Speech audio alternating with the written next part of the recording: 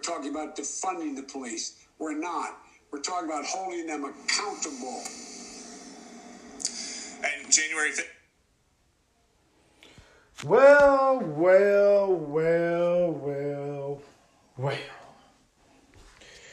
That was your newly President-elect Joe Biden talking to civil rights leaders, telling them about not defunding the police. Now, I've mentioned this before on this episodes of Truth to Power, on this podcast. I have mentioned this before when I said that people voting for Joe Biden really don't understand politics. Or just human nature for that matter. Because especially white supremacy, a lot of people think white supremacists have the capacity to change. They really do. They think that white supremacists have the capacity to have sympathy and empathy for people that they're misusing and abusing. They really do. It's very sickening when you really think about it. It really is. They have black people out there that haven't talked to family members for years, or they avoid talking to family members now. But Joe Biden, like about the black people in the past, that's in the past. We forgive you, Joe. Came with the 3 strikes laws that put targets on our backs. We forgive you, Joe. Called you animals, super predators, along with Hillary Clinton. We forgive you, Joe. But now he's elected and he's telling black people. I remember a time when he told black people have always had my back. Now it's time for me to have their back. Now, when he talked about they're not defunding the police, of course they're not, because before his campaign even started, when his campaign was underway, or before the election even started, he was talking about giving the police $500 million.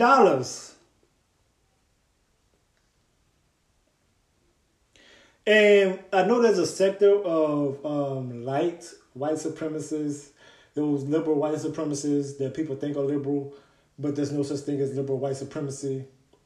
I know there's a sector of you guys that's going, well, if we defund the police, then the criminals will run wild. Well, tell your kids and tell your family members to fall the fuck back, because on average, white people commit crimes more than black people. Now, black people, we get convicted more, but that has to do more with our socioeconomic status. But for the most part, white people get arrested more, black people get convicted more, even of the most heinous of crimes. For example, got to give you an example, just so you can understand what's going on. Bill Cosby has been convicted of sexual assault. Then he has 10 years in prison. He may or not die in prison. But on the stand, all of his accusers, every last one of them, was made to be a liar. And you know what? I won't even say made. They were revealed to be liars. Okay? Now, there's this student by the name of Brock Turner. I think that's his name. They went to Stanford, white guy. He was actually found raping this girl on a park bench. The judge gave him 3 months probation. 3 months probation. There was no Me Too. There was no media, white supremacist media outrage, none of that stuff. No mainstream media outrage, none of that. All that you heard was that this guy ended up raping this girl and he got off. And that was it. They buried the news. But You can't expect a lot from white supremacists. But even more than that, you know who you can't expect a lot from? Fucking coons.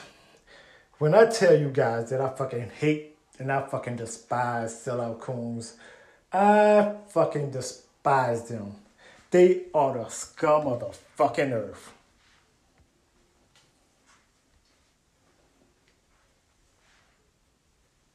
Those guys and white supremacists, they go hand in hand.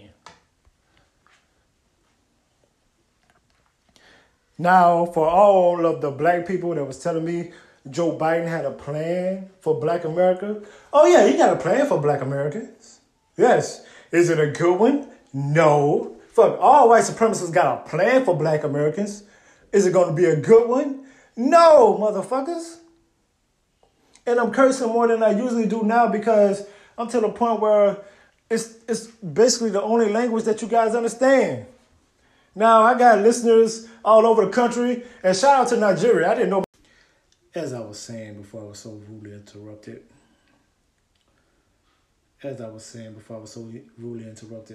All white supremacists have a plan for you.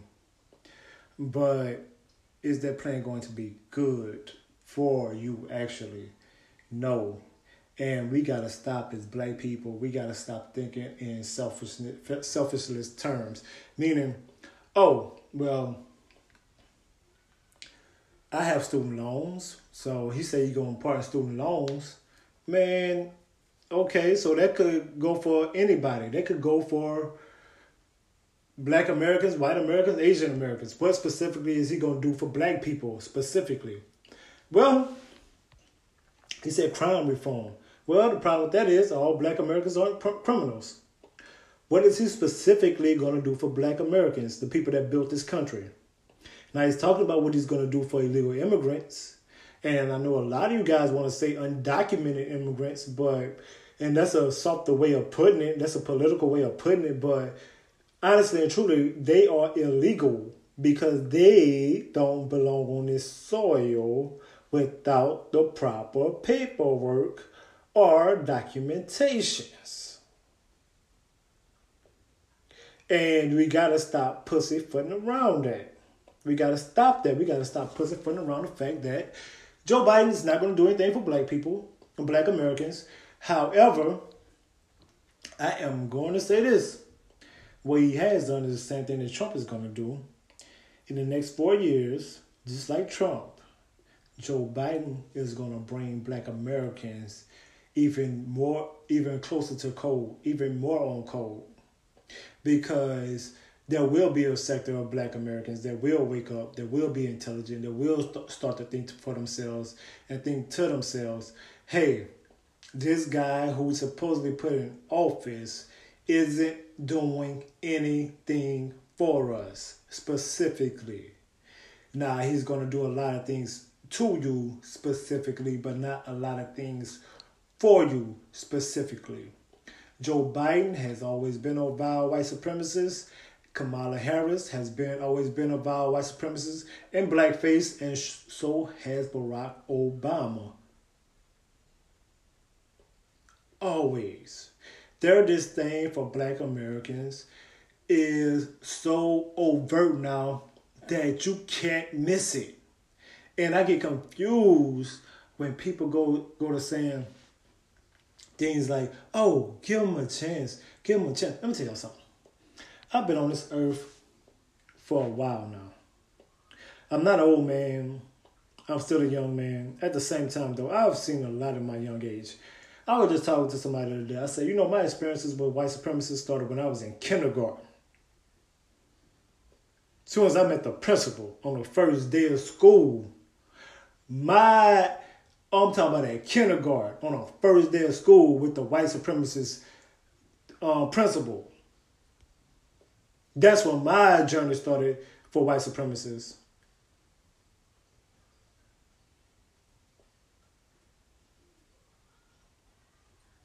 So I have a different experience from you guys. I have a different type of sensitivity to the system of white supremacy, especially as a black man, growing up as a black kid and becoming a black adult, a black male adult, a black man. let me tell y'all something. You start to become white supremacy can make you real cold, and above all else, it can make you real alert. Above all else, the conditions and just the things that you have to go through to become a black man is totally different from any other race of men. They see you as a threat, and they know you are a threat. For example, most of y'all know that I'm into fitness. I love fitness, right?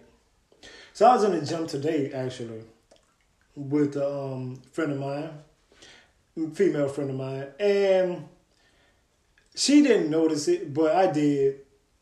White people were staring at us like, what the fuck? Why are y'all getting along over there? Like, what are y'all doing over there? And they came over there like to check us, like to check up on us. Like, what are y'all doing over here? She didn't notice it, but I did. It's like they would like follow us around the gym to see what we were up to.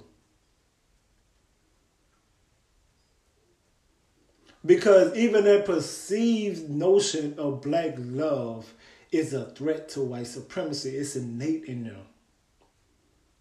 It's innate in them.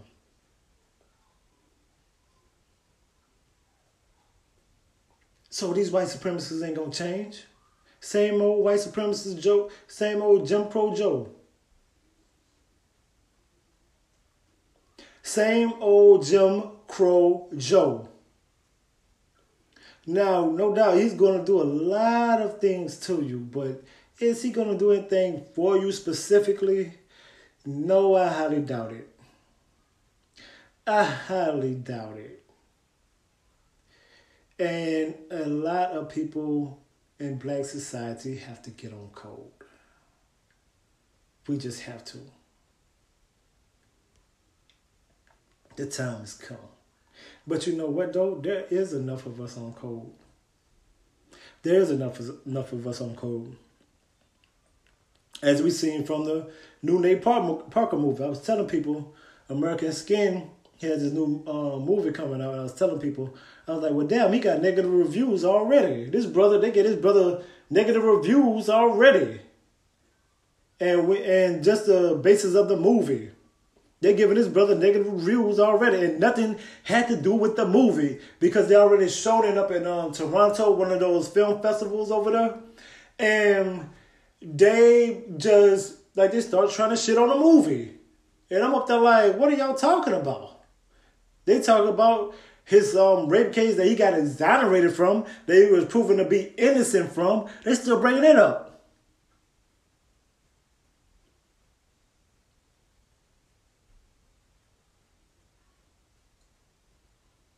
But all sex between black men and white women are seen as rape, whether it's consensual or not. This is just a little free game for you guys.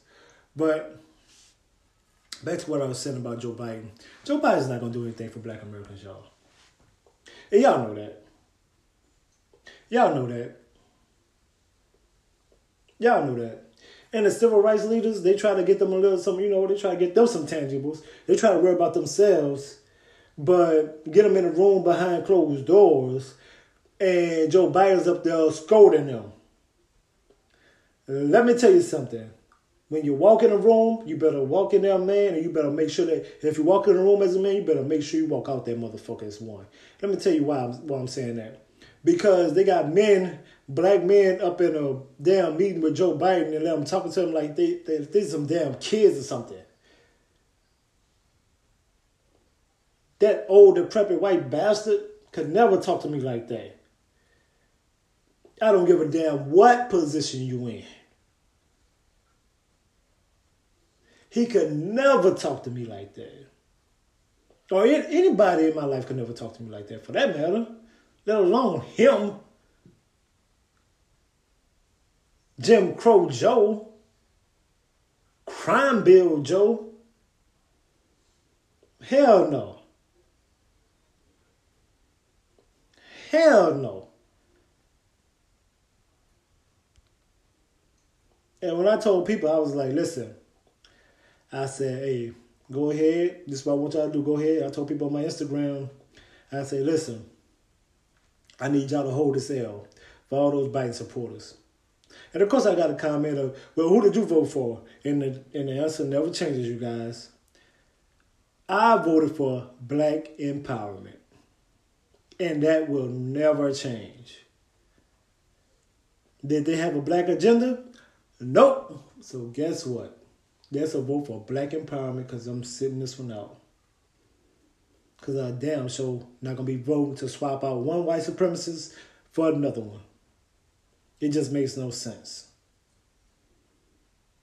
And Joe Biden is a little bit more dangerous than Trump because the thing is this, Joe Biden trying to get 500,000 Indians to be over here in America.